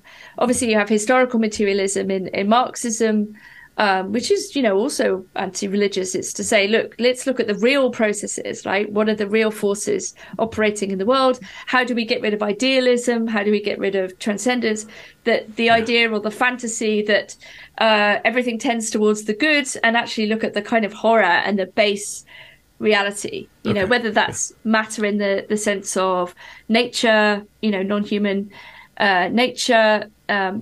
Schopenhauer points out that like nature is very violent. I mean, we know it is, right? When you look at, he talks about the lion killing the gazelle and the delights of the violent animal, and and then in a way we are subject to these forces, right? This will, this desire that in a way we can't transcend our own nature, which is in some ways very base, right? And civilization, as Freud points out after Nietzsche, is the process of sublimating our baser desires, right? It has to be. We have to repress. There has to be strategic repression for anything to get done. Yeah. Otherwise, we just sort of fly around like, I don't know, masturbating and eating and killing or whatever. I mean, I don't believe this to be true, actually, but at least this is there's an aspect of all of us, which is Athens could only support one Diogenes at a time, right? Right. And I think a lot of people thought of themselves as Diogenes. Maybe this is what happened. Strategic repression. Did you just come up with that? That's a good one. Yeah, it's quite good. I think it's a way of understanding what we all had to do, right? Like, there are things I would like to do, but I can't and I shouldn't. It's better for everyone that I don't. Same goes for everybody, right? I like the idea of stripping. You were talking about stripping the transcendental, but stripping the not the supernatural, but the what's it called, superstitious, from analysis. And one thing that is a tendency for us to do as public intellectuals or people who are trying to make sense of the world is to assume conspiracy, is to trying to strip away that. I don't know if materialism. I would call myself materialism. I have a deep-seated resistance to that term because I'm not a materialist. But when I try to analyze what is happening, why is it wrong? Why is it bad? Is it inevitable? How do we change things? How do we fix things? Right? How do we resist? Living in pods and eating bugs, if we want to go in that direction, and trying to do that with the least amount of conspiracy mindset, while still allowing for the fact that there are very powerful people who are all in it to get away with as much as possible. When the WEF, comes out, we need to restrict people's thoughts, and we need to get the human population down to 70 million or something, like, or 5 million or whatever like that. You're like, wait, that's kind of genocidal. There's got to be conspiracy there somewhere. Or like the COVID thing, like why are we now throwing out the Nuremberg Code? Like what's going on with that, and trying to, so I guess when you look at this stuff, I assume that you bring multiple kind of analytical tools to it. What are kind of some of the romantic things that you have to kind of push down in yourself in order to have a clearer head when trying to communicate what's going on in these very complex domains? Yeah, I mean, I think, conspiracies are real. A conspiracy is literally just a group of people deciding to do something, right? So I think, conspiracy theory is often used to dismiss legitimate questions. I mean, many people had very legitimate questions around COVID, and many of them were proved to be correct. Many people did say that the elites engaged in various forms of blackmail and paedophilia. Epstein proved this to be correct. It's one thing to be suspicious. It's another thing to be kind of paranoid. Paranoia is a pathological state. I think paranoia can be a useful analytic tool. Like sometimes I don't like smoking weed, but sometimes I will remind myself like once a year of what it is to be paranoid, and then like think about things from that state. Like it's a kind of way of seeing the world. So I think it can be very useful, but you wouldn't want to get stuck there. But you wouldn't want to get stuck in various pathological moods either, like anxiety, fear. So I see these as like prisms for seeing the world. Like different moods are and the more you can kind of bear in mind at once, the greater strength you have. This is what Nietzsche says, right? It's the capacity to bear multiple truths at once, right? Nietzsche is not against truth. He's against the reduction of truths to one truth, right? This is what he says, that basically, the capacity to see the same thing from different perspectives is, if you like, the expansion of knowledge. It's the expansion of our own power, right? We can look at a tree and see it as a home for birds. We can see it as wood. We can see it as a beautiful object. We can see it poetically, scientifically. So there are all these different ways of seeing things, right? The same thing. I think we do have to pay very great attention to what people with power say that they're doing, what they want to do, and what they actually do. You don't need a whole lot of other baggage, right? Like Occam's razor, like the simplest story is usually the correct one, to understand that people have very different ideas about what the world is and their place in it, and some people do have a lot more power than others to make decisions. And so I would basically, this is why I wouldn't restrict speech. I'm against censorship. I'm against all of what we saw, the shutting down, whether socially or actually, like the Twitter files did reveal things. It's not just nothing. You get like the FBI saying we need to close down, Groiper Princess 72, who's got like 3 followers because this person is like questioning the lockdowns, and you're like, oh my God, right? So they actually really do care, it seems. Right? This is not, it's not it's not wrong to be strategically paranoid. Maybe this is all about strategy. Right? Because it's very obvious that certain ideas are not palatable at particular moments to people who are in power. And look at the push towards transgenderism and transhumanism. I mean, these are real forces. They're financial, they're political, they're personal. These are institutions have been captured. There is a lot of pushback, right? But it is a war. It is a battle over the meaning of words, right? Politics is also a battle over the meaning of concepts. This is what philosophy is about, really. It's about analyzing concepts and saying, well, what do we mean by justice? What do we mean by war? What do we mean by woman? What do we mean by truth? Does it ever go the other way from kind of the liberation of definition or the encroachment of certain transgressive ideas? Does society ever revert? I guess you did mention that there will be a blowback, but what do you foresee? Like with the transgender stuff, there's people who I know a lot of people who are wrestling with it and trying to fight against the at the very least, allowing a child to mature before you hook them up to medication for the rest of their life. Yeah, in the very for God's least, sake. In the very least, right? Yeah, I mean, come on. Yeah. But that's the progressive idea. Like, does it ever go back, and how does it go back? Do we ever retain that? Does that genie, ever go back in the bottle? Does Pandora's box ever, Yeah, but I think we have to acknowledge that we're in a war. We don't know. We're in this war at the moment. Yeah. Right?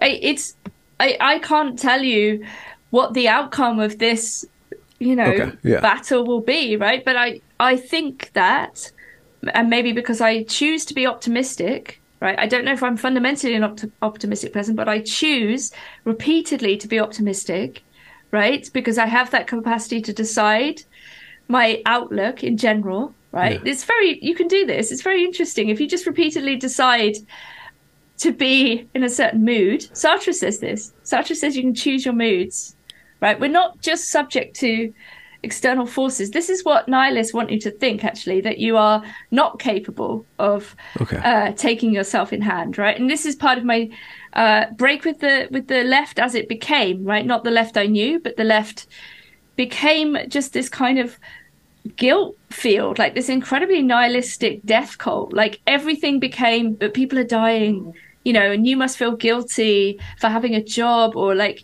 having any kind of privilege, so-called, you know, which isn't what privilege means.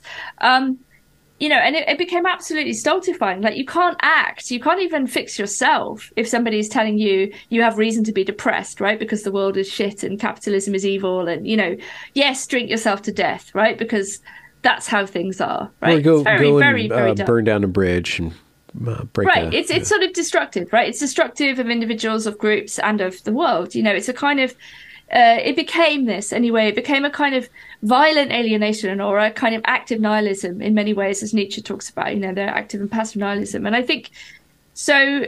And this wasn't the constructive left. This wasn't the socialist, kind, compassionate left that talked to everyone and was like, you know, men with beards drinking real ale in pubs and, you know, saying, oh, we should, you know, redistribute the wealth, right? And we need to think about class. That was not that. It was something else. It was like a death cult. Yeah. And, you know, and it was like defending mutilating children and whatnot, and in the name of progress. And you're like, what the? You know, no, like this is not healthy, like at some basic level. You know, this is awful and even evil, to be honest. And I think, yeah. So your first line of resistance to nihilism is optimism. It begins with you. The first line of resistance to the ills of society begin with you. That's where you...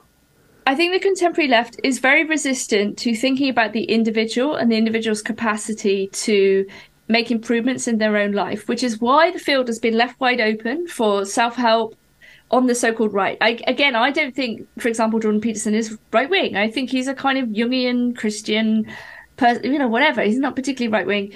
He quasi-Christian, whatever he is. You know, it's very basic, what he's saying, but the field has been left wide open, right, for men in particular to come along and say quite rightly to other men, the way you're living is unhealthy. You know, you can take steps not only to improve your chances of getting a girlfriend, but also just to improve your life, right, to become less a passive vector of forces and more just somebody who looks after themselves and takes responsibility for themselves. It's so basic, who right? is significant in their own right. Yeah, to themselves, apart from anything else, right? And it's obvious that there is a communal aspect or a consequence of this. Is like, if you look after yourself, you are better able to look after other people, right? So there is a social or even socialist aspect to taking care of yourself, as difficult as it is, right? I'm not saying that it's easy. It's a struggle for everybody to look after themselves, right? It's really hard, right? Life is suffering. Life is full of disappointments and, you know, awful things, and you have to be grateful for what you have, right? This is another thing that the contemporary left can't do, is be grateful, because everything is bad, everything is structurally awful, you know. And so, you know, Christianity has lots of great concepts. Even if you're not Christian, it has forgiveness, gratitude, atonement. Someone else is like, die for your sins. You're a bit sinful, but it's okay. That means you can't judge other people completely because you yourself are also broken. You know, it's good. Like, it really worked, you know, as a social technology. And we're in this post-Christian age where we've reverted back to very Manichaean idea of good and bad. You know, there are good and bad people. And I want to be a good person because everybody wants to be a good person. So if I just say the right things and I don't do anything wrong, and I walk around in fear with loads of guilt, right? Maybe I'll be good. Maybe people will think I'm good. And look, there are these bad people. They have the wrong ideas. We're allowed to hate them, right? We can take out our own sadness and frustration on these people because they're bad, right? These women think that men can't become women and that children should be protected. We can hate them. You're allowed to hate them. Have you seen anybody that you know personally revert from that mindset? Like, that was really in that mindset and then woke up or changed? I don't want. You mean in which direction, as it were? Yeah, in the direction toward gratitude and away from envy. Yeah, I think a lot of people have. I think this is a really common thing that's happened, actually. I think a lot of people have realized that to be in nihilism is untenable. I think a lot of people get to use the pill metaphor. I mean, there are no pills, but I mean, there are pills, but you shouldn't take too many pills, especially bad ones. But anyway, I mean, I have my supplements here. I have a sort of, I don't know, broccoli collagen? seed. Broccoli? It's like for these spicy system. eyes or something? No, it's just like a vegetable thing. It's fine anyway. But anyway, but people can be like nature pill. They suddenly go like, oh my god, look at the world, look at nature. It's incredible, right? Yeah. Or they can be like white pilled, the optimism thing, or God pilled, or I don't know. Like people have encounters or experiences, I think, that wake them up to the fact that their life does have meaning, and that there is a world, and that there are other people in it, and it's great. Or there's a lot to be interested in. There's a lot to be moved by. There's a lot to admire and love, as well as all the bad things. It's everything is mixed. We published this piece in Compact by Agamben about the Benedict, the former Pope who resigned. Yeah. And Agamben made this very interesting point about the resignation in 2013, that this was a critique of institutions. This was Benedict saying that every institution is riven by both good and evil. This is to go back to this point, it's a fundamental question or an issue that we all have, we're all good and bad. Therefore, institutions are good and bad, right? That they exacerbate tendencies because institutions are us, right? They seem to become something else. Yeah. Because we reify them, but they really are people. I don't know. I'm thinking about this, and I don't want to misspeak, but there's this well-spoken atheist in California named Sam Harris. He was part of the New Atheist movement, and a few months ago, he was interviewed by people who have interviewed you and me, and that I've interviewed on my show. I don't know if you've interviewed Constantine and Francis, but he was on Trigonometry, and he came out with this really weird kind of string of thoughts about President Trump. And there's a lot of analysis or a lot of blowback that he got, but it seemed like he had such an existential faith in the institutions, and Trump was an existential threat to these institutions. Like I opined, and it's probably wrong, and I got pushback on this, that it was the state is his religion. Like his faith is put in the process in these institutions. And I have a hard time thinking in that way, so I can't really get my head around why he would believe so strongly in that and still be an atheist too. So there's a lot of contradictions. But that's why he's an atheist, because there's nothing outside this world, right? So he has to believe in institutions, because institutions are the limits of his world. Right. This was revealed, I think, in the lockdowns. Okay. Basically, the state, for people who are not religious, who don't have any sense of spiritual, it doesn't have to be Christian. It just can be any other way of thinking about the world. So actually, to go back to the materialism point, what you actually have is a kind of institution-based materialism, which means that people have to put their faith in these things because they have nothing else. Right. So Agamben made this point about the contemporary Pope. He said, why isn't the Pope going to visit people by their bedside? Right. If the Pope believes in God, if the Pope is part of a spiritual world, a different world, a world that is not the biopolitical regime, is not the state. Right. Why is he adhering to these earthly rules? It's a very good question. Right. And I think for those people who have worked themselves into this position where there is only the state, there is only institutions, they have to believe in them, because to not believe in them is to experience a form of depression and loss and nihilism that they can't really countenance.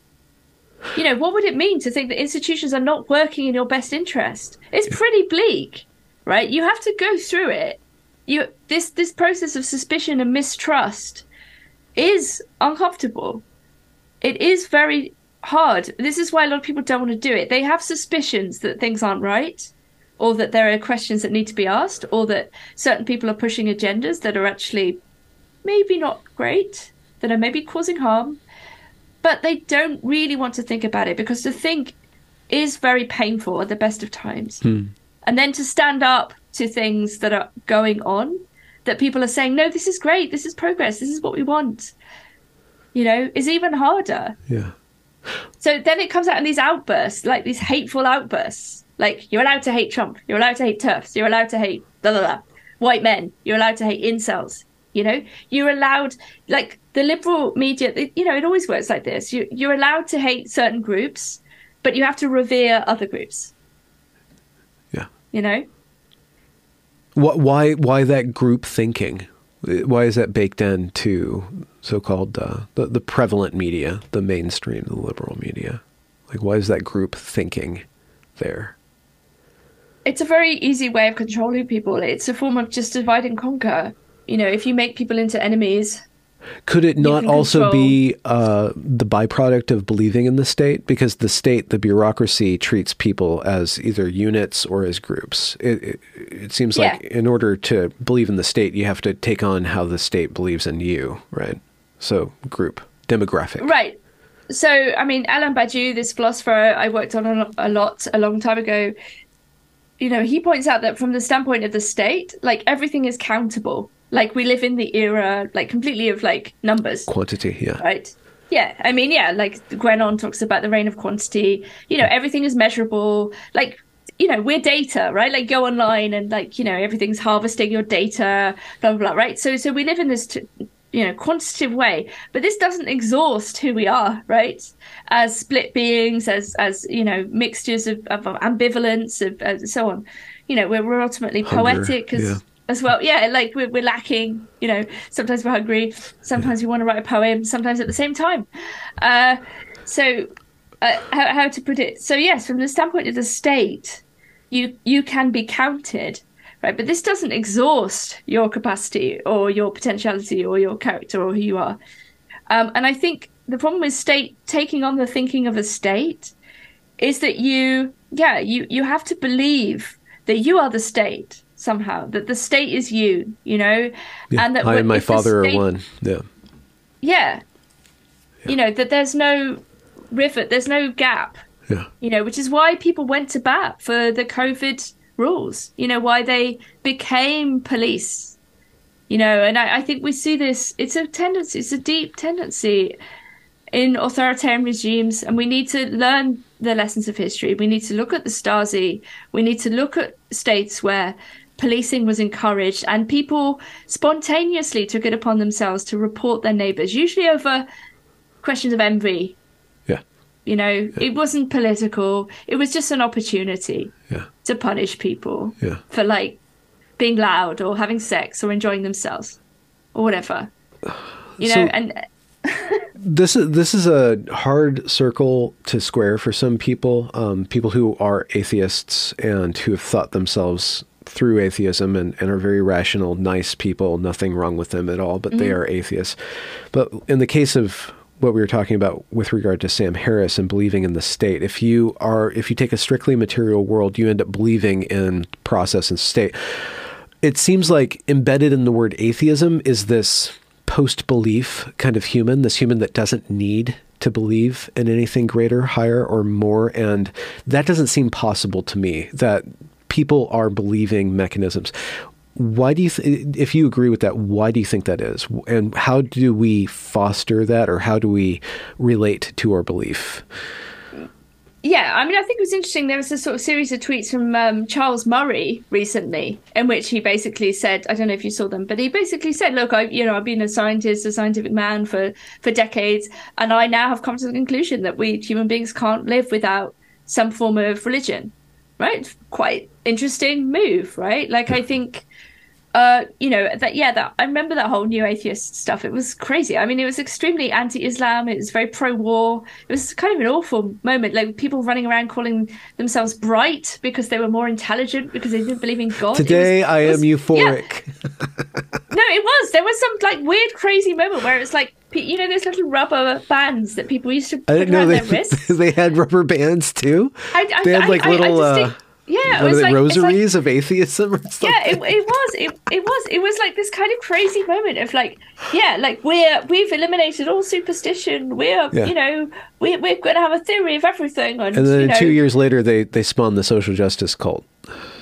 Right. maybe I haven't traced the causation of that, but sure. Yeah. But anyway, I think human beings are. I mean, I'm very interested in the question of when we become human, right? I'm very interested in prehistory and prehistoric monuments and Stonehenge and Avebury, and this is sort of the joke about being pagan. It's right. So the question of when we become human, but let's say if we use this word, I mean, as Illich says after Barbara Duden, there are no human beings. There are only men and women, which is a very interesting point. There is no human, if you think about it, but nevertheless. We are constituted by ritual. We have a relationship to our own finitude. We are aware of the fact that we are limited beings. We clearly have a capacity for repeated behaviors, for spiritual recognition or experience, for narrative, a desire for transcendence, for art, for beauty. And these are all, there's a war on all of these things, by the way. All of these desires and all of these capacities. Yeah, right? because without those capacities, we're much easier to control.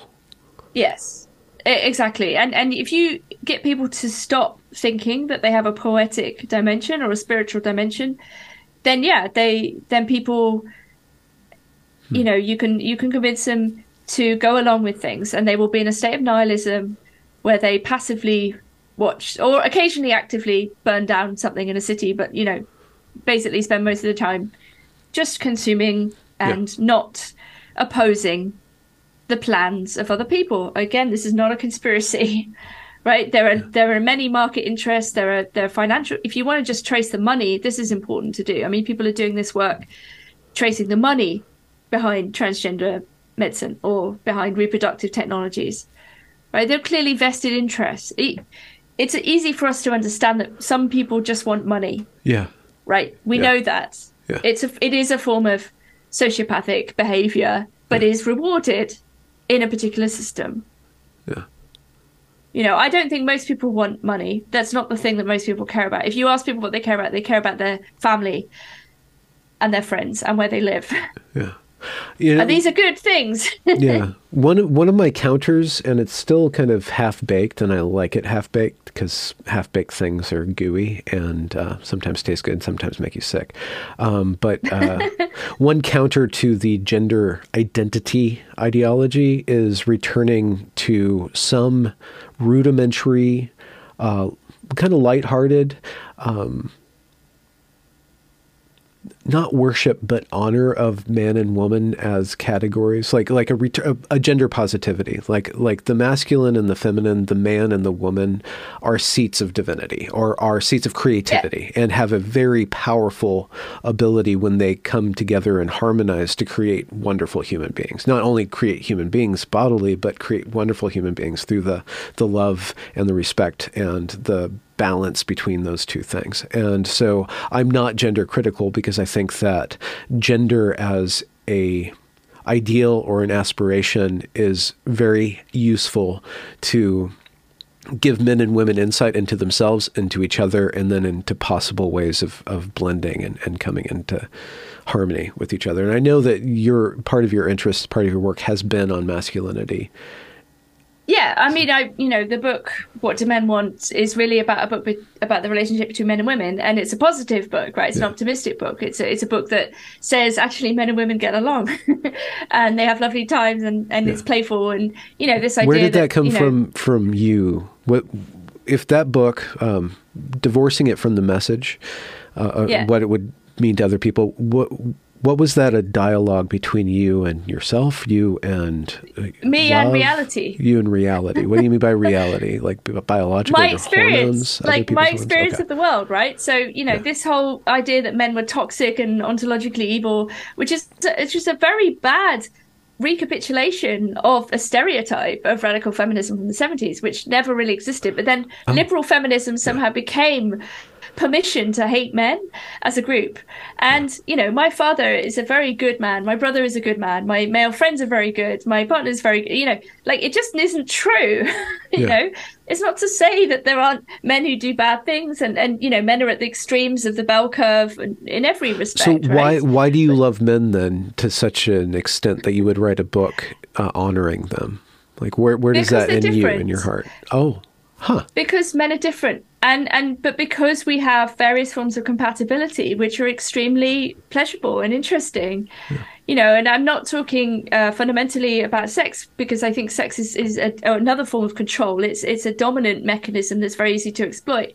I'm more interested in conversations, you know, and dialogue. It's not to say that sex isn't important. Of course it is. Wait, are you talking about sexuality, it's really, sex, or biological gametes? Sex as in transaction. The between, act. Yeah, okay. All right. Right. So, you know, we live in a culture that's dominated by the idea of sex as something desirable and all encompassing. It's not that important, right? It's important if you want to have a family, right? But it's encouraged, you know, it's another form of manipulation. Pornography is a form of manipulation.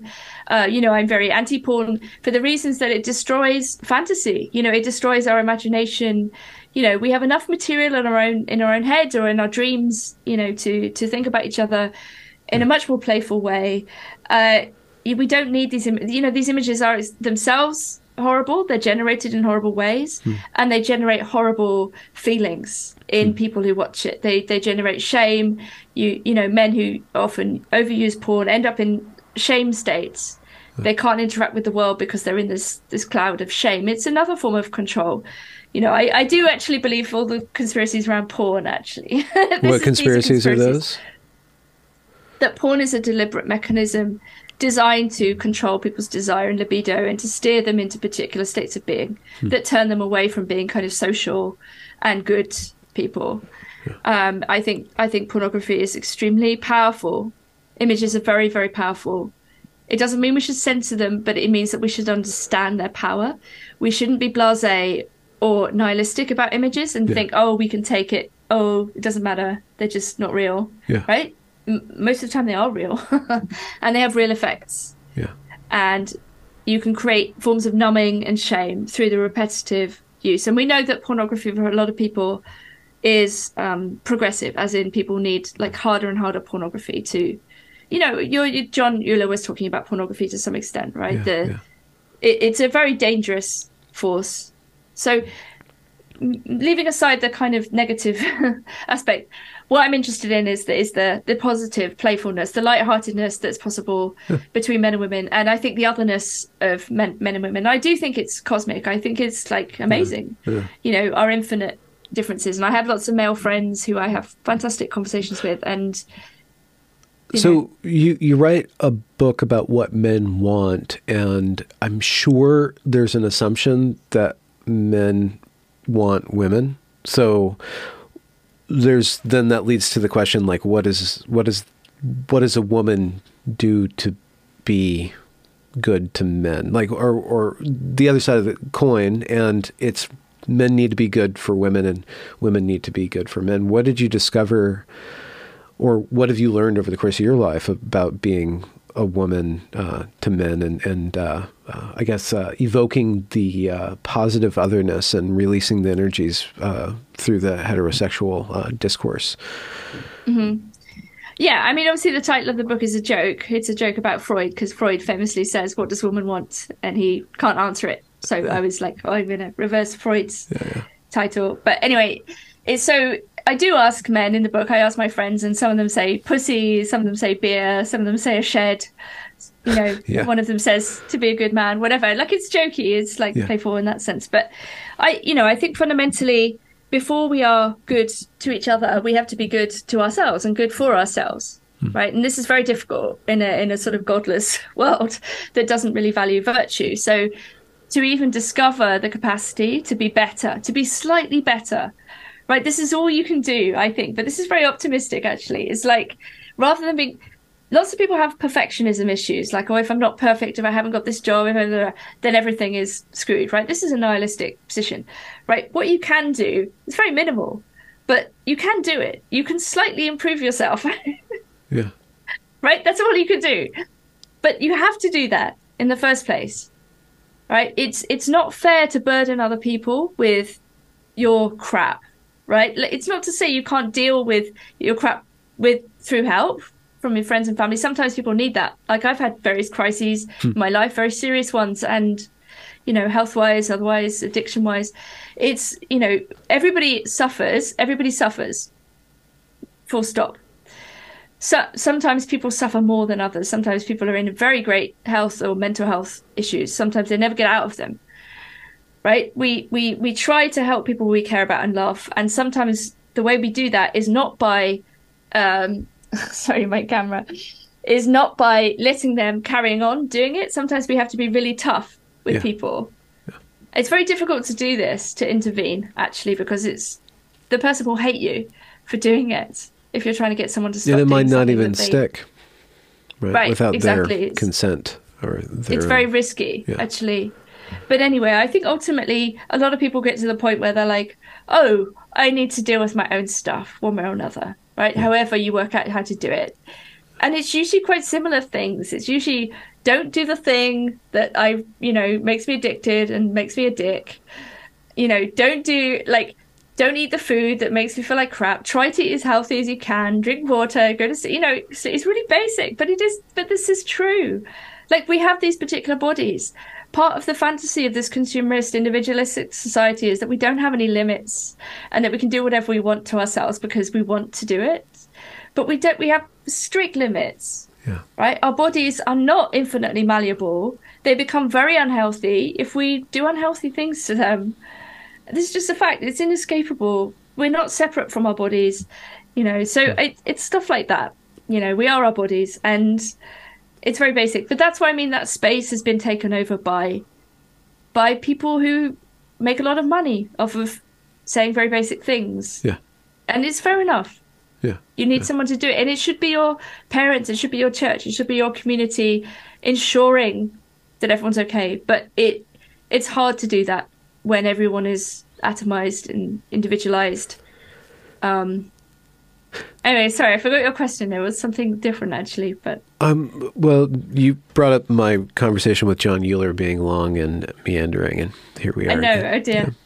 Yeah. I don't want to take up your whole evening because I'm sure you have a club to go to pretty soon or something. Maybe a game of Civ 5. No, I have to do some work for the magazine. But I do love Civ 5.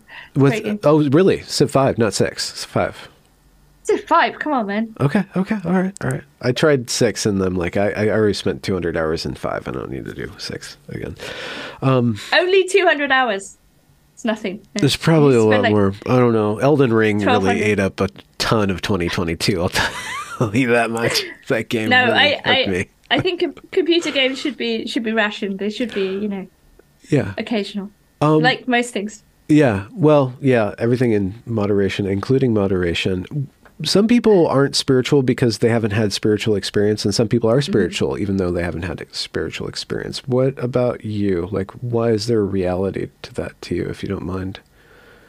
I don't know. I think a whole series of things. I think, maybe encountering some very wacky ideas. I used to suffer from insomnia terribly as a child, so really? I spent a lot of time. Yeah, it was awful. And why your mind was just running? I don't know. It was just like that for years, and so I'd spend a lot of time just in these very strange and extreme states, and often in these like twilight states, I guess. And then I had very like extreme repeated experiences with drink and I don't know, politics and mental health, and I don't know, like philosophy itself is very extreme, right? Like you entertain a lot of very wacky ideas. Yeah.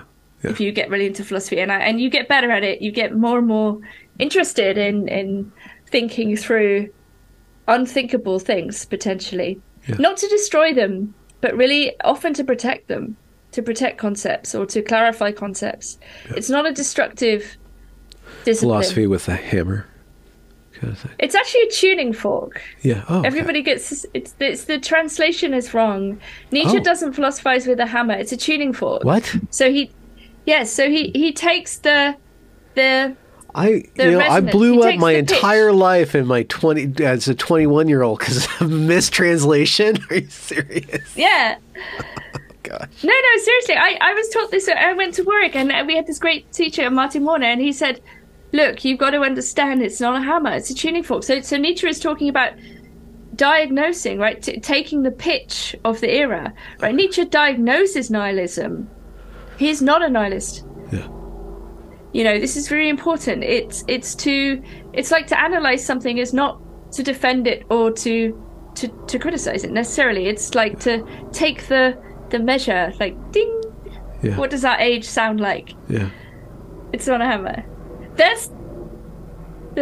But with all these things, you mentioned drink and thoughts and insomnia, but and the other question is, you have all these different lenses. There's got to be a core to you, or there's got to be a relationship that you've had to tend with your core in order to not be a whack job or completely dissociated, completely like some bug-eyed, like everything is a million different views and angles.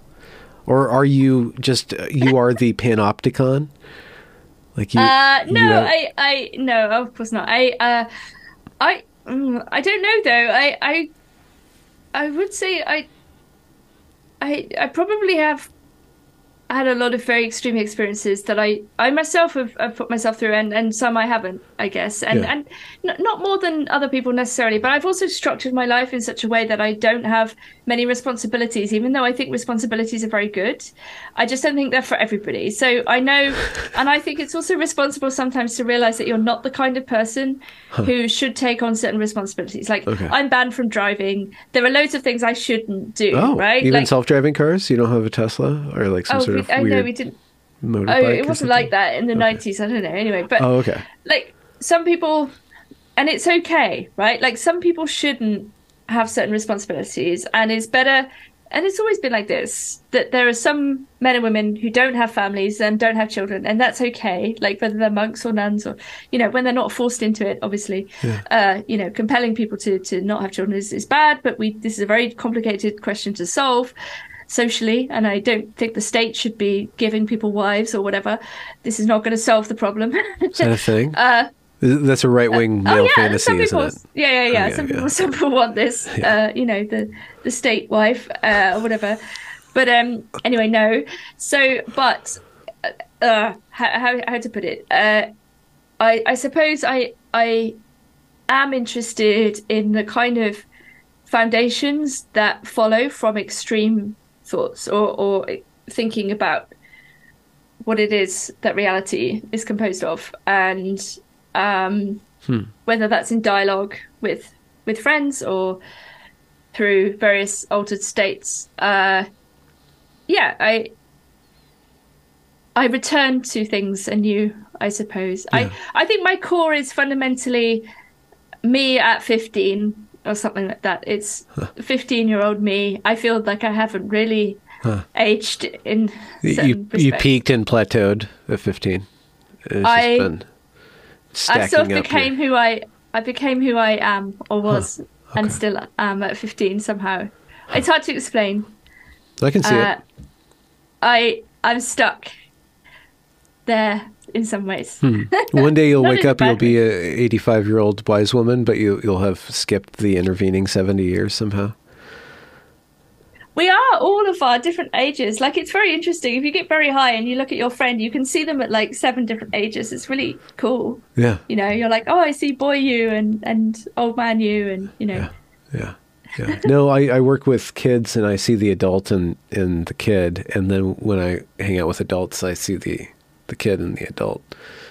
You can see that if you look. Yeah, it's cool. So evidently you consume content. You've mentioned that you've listened at least to one of my shows, but what do you do when you're listening to podcasts? What is your activity while you're consuming? Well, actually, I mean, podcasts are a bit difficult because most of my work is to do with writing and editing, so I can't listen to words. No. But I guess I watch like Sam Vaknin and stuff. This guy, like he gives these. Well, he also talks about psychopathy and narcissism, but he's a kind of diagnosed narcissist. a very intelligent man, Israeli guy. He'd been in prison for fraud, but he's now a professor of psychology. He does these very interesting videos that are like from the inside of these tendencies. What's his name pathologies. Again? Sam Vaknin, Vaknin. Okay. I don't know. I watched some of these before I go to bed sometimes. Oh, okay. He does like a video every day. Some people are like that. So. Yeah. But I don't know. I mean, I listen to a lot of music, I guess. I listen to I'm just NTSO. wondering if you set aside like the John Euler conversation is 3 hours. So I'm just wondering, are you jogging? Do you have a treadmill, like one of those rowing machines? No, are you knitting? watched that like, what are you over the doing? course. Oh, this is like research for your show. I watched that show over the course of 2 nights. Okay. But with lots of pauses to think about what he was saying. Okay. I guess. Okay. Oh, so you devoted your attention to it. You didn't need any distractions, not even Civ 5 playing in the background. No, not at all. And I don't often play Civ 5. No. I try to like focus on whatever it is that I'm doing. I don't, I don't like the multiple distractions. Okay. It's like I listen to music I do listen to music and write, but they sort of play off each other maybe. But if I'm watching a YouTube video, I watch it really carefully, often with subtitles or, just to like get everything. At 0.5 speed, do you like really just slow it down and just No. I like the pitch, the normal pitch of things. But it's like about gesture and character. Yeah. Interested in these things. That's why I post the video. I think it's really important, the faces and yeah. Interplay. You'd make a great psychoanalyst because you kind of compel people to speak. Do I? In your because you exude this kind of like I didn't even realize that conversation had started. You know what I mean? It's like you were recording, and I was like, oh, maybe I should not. I should just be like, more like I'm being recorded. But yeah, anyway, no, because you have a certain kind of gentle and open passivity, which it encourages people to speak, which is what you get with a lot of psychoanalysts. So if you wanted to retrain as a psychoanalyst.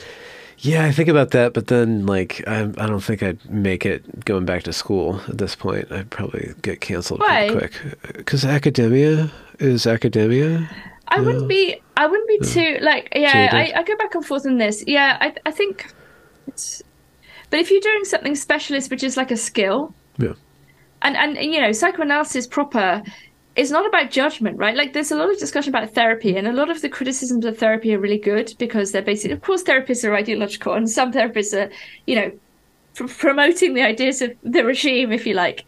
And what works for women doesn't work for men. There's lots of discussion about this. Therapy is very feminized. It would actually be great to have more men in analysis or therapy. But ideally, the therapist is not judgmental. The analyst is certainly not judgmental in the Lacanian or Freudian sense, right? Because, you're trying to let the other person's unconscious speak. This is the agreement, if you like.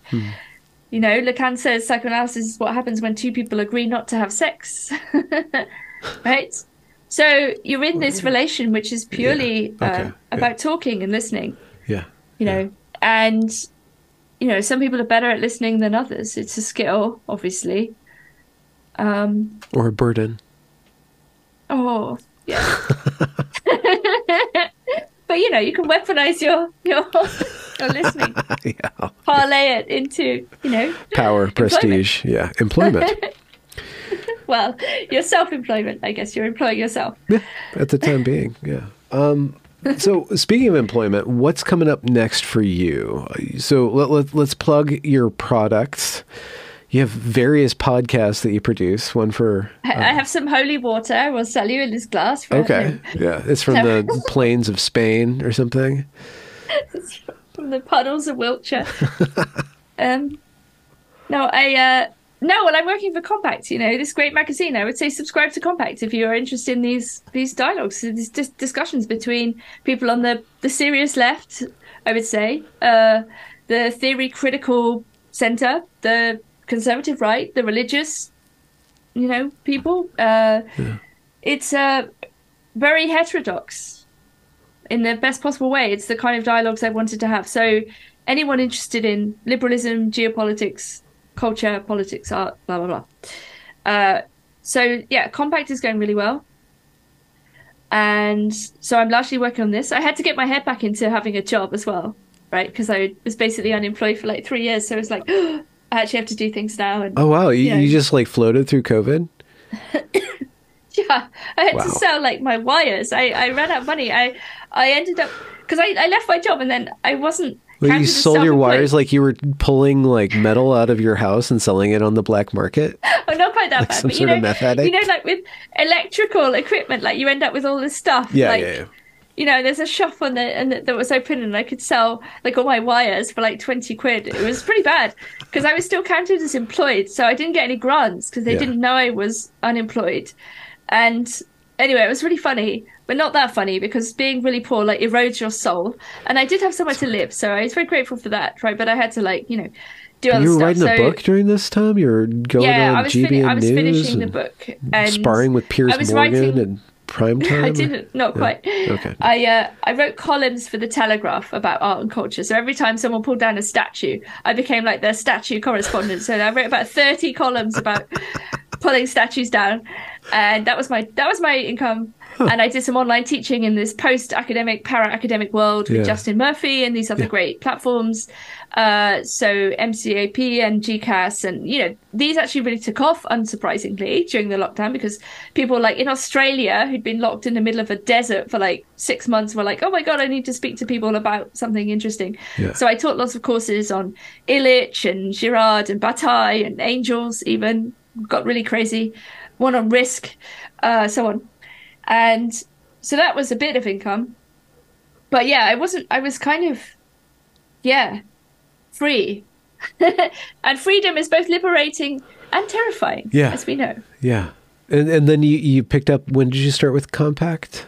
So like March, April this year. Okay. So full-time. We haven't been going for a year yet, but it's okay, wow. Yeah. So you don't even have time for another book? Do you have another book up your sleeve or in the works? Well, I think we even discussed this last time I was on your show, and you came up with this great idea, which I was going to steal with a citation about Gen X, which was to do with this idea of like that maybe Gen X can mediate between millennials and boomers. And you had this lovely thought about diplomacy, and I thought this was great. So I was going to write a bigger book about Gen X, but it might be a book about the 90s. I'm not sure. It might be something about what can the world learn from Gen X, if anything. And it would obviously be really ironic and humorous and self-critical and silly. Yeah. A little meta. A little, yeah. But something like that. Like, what is our role? And I wrote a piece about Gen X for Compact recently, in which I looked at various stats, but also, thought about it more poetically. Who were we? Who are we? What have we done or not done? What did you come up with? Well, I looked at various things. I looked at the suicide rates, which unfortunately track our generation. So I'm actually kind of interested in this question of why other generations don't kill themselves at the rates that Gen X did. So the median age for suicide was like in the early 20s when Gen X were in their 20s, and now it's 40s, 50s, particularly men. I read about male suicide in my book. Yeah. So I'm interested in like why that is, why this generation, one of my interests, right? It's not all bleak, but why didn't we develop the same kind of or different protective mechanisms against forms of exit, if you like? Yeah. Well, it goes down to that primacy of experience that we had, and I think that it's high burnout too, and then also with men just prioritizing experience rather than building value, right? Yeah. Because value can be externalized, but experience, just like, then you run out of gumption for it and you don't have anything there. So, right. So stop. I would say, yeah, exactly. So, even though I'm talking about extreme experiences and so on, right, I don't necessarily think the decisions I've made in my life are the correct ones. In fact, I think they're not. Right. And I think that there are, as you say, forms of stability, virtue, relationality, families, tradition that are actually good for the vast majority of people and should be encouraged, because it is actually what most people want. People don't want to be screaming naked at the top of a fucking mountain. Some people might want that. Is that where you found your taste in naturally occurring bubbly water? Yeah, right, exactly. So, diving into springs like sulfuric, no. But, it's like those things are important for a reason, right? Those institutions, if you like, these are the good institutions. Like the family, and these are the things that the left want to, the current left, fake left, want to destroy because they want to abolish everything. Why? Why do people want to abolish everything? Antinomianism? What is this urge? Yeah, what is this urge? Yeah. Freedom. This love of chaos. We all have it. We all have it. And it's how you tame the chaos, how you come to terms with your own destructive capacity. We are infinitely capable of destruction, all of us. Why do you write poetry? Because it is an expression of freedom and the capacity to be free in some ways. I think I'm very interested in forms of resistance to machinic ways of being and thinking. And you could do a whole show about AI and capture of linguistic capacity and so on. I think poetry, whatever we want to call that, is an attempt in some ways, or can be seen as an attempt to break the shackles of a habitual relation to language, which is not to say it's completely without bounds. In fact, it is constrained as well. Like nothing follows without constraint, right? Even the most free jazz is constrained, right? But it's also not for anything because it's not for money. It's not for a publication. It doesn't have any restriction. I get to put my stupid on my Substack. I have all my stupid photographs. I just love walking around and taking photographs. They're not very good, but it doesn't matter. I enjoy it. It's like singing in church. Yeah. It's the participation. It's the enjoyment in the collective, love of words and sound and images in an uplifting or funny or positive way. Yeah. Do you have a dark thing that you put into the world? Or is it all joy and analysis?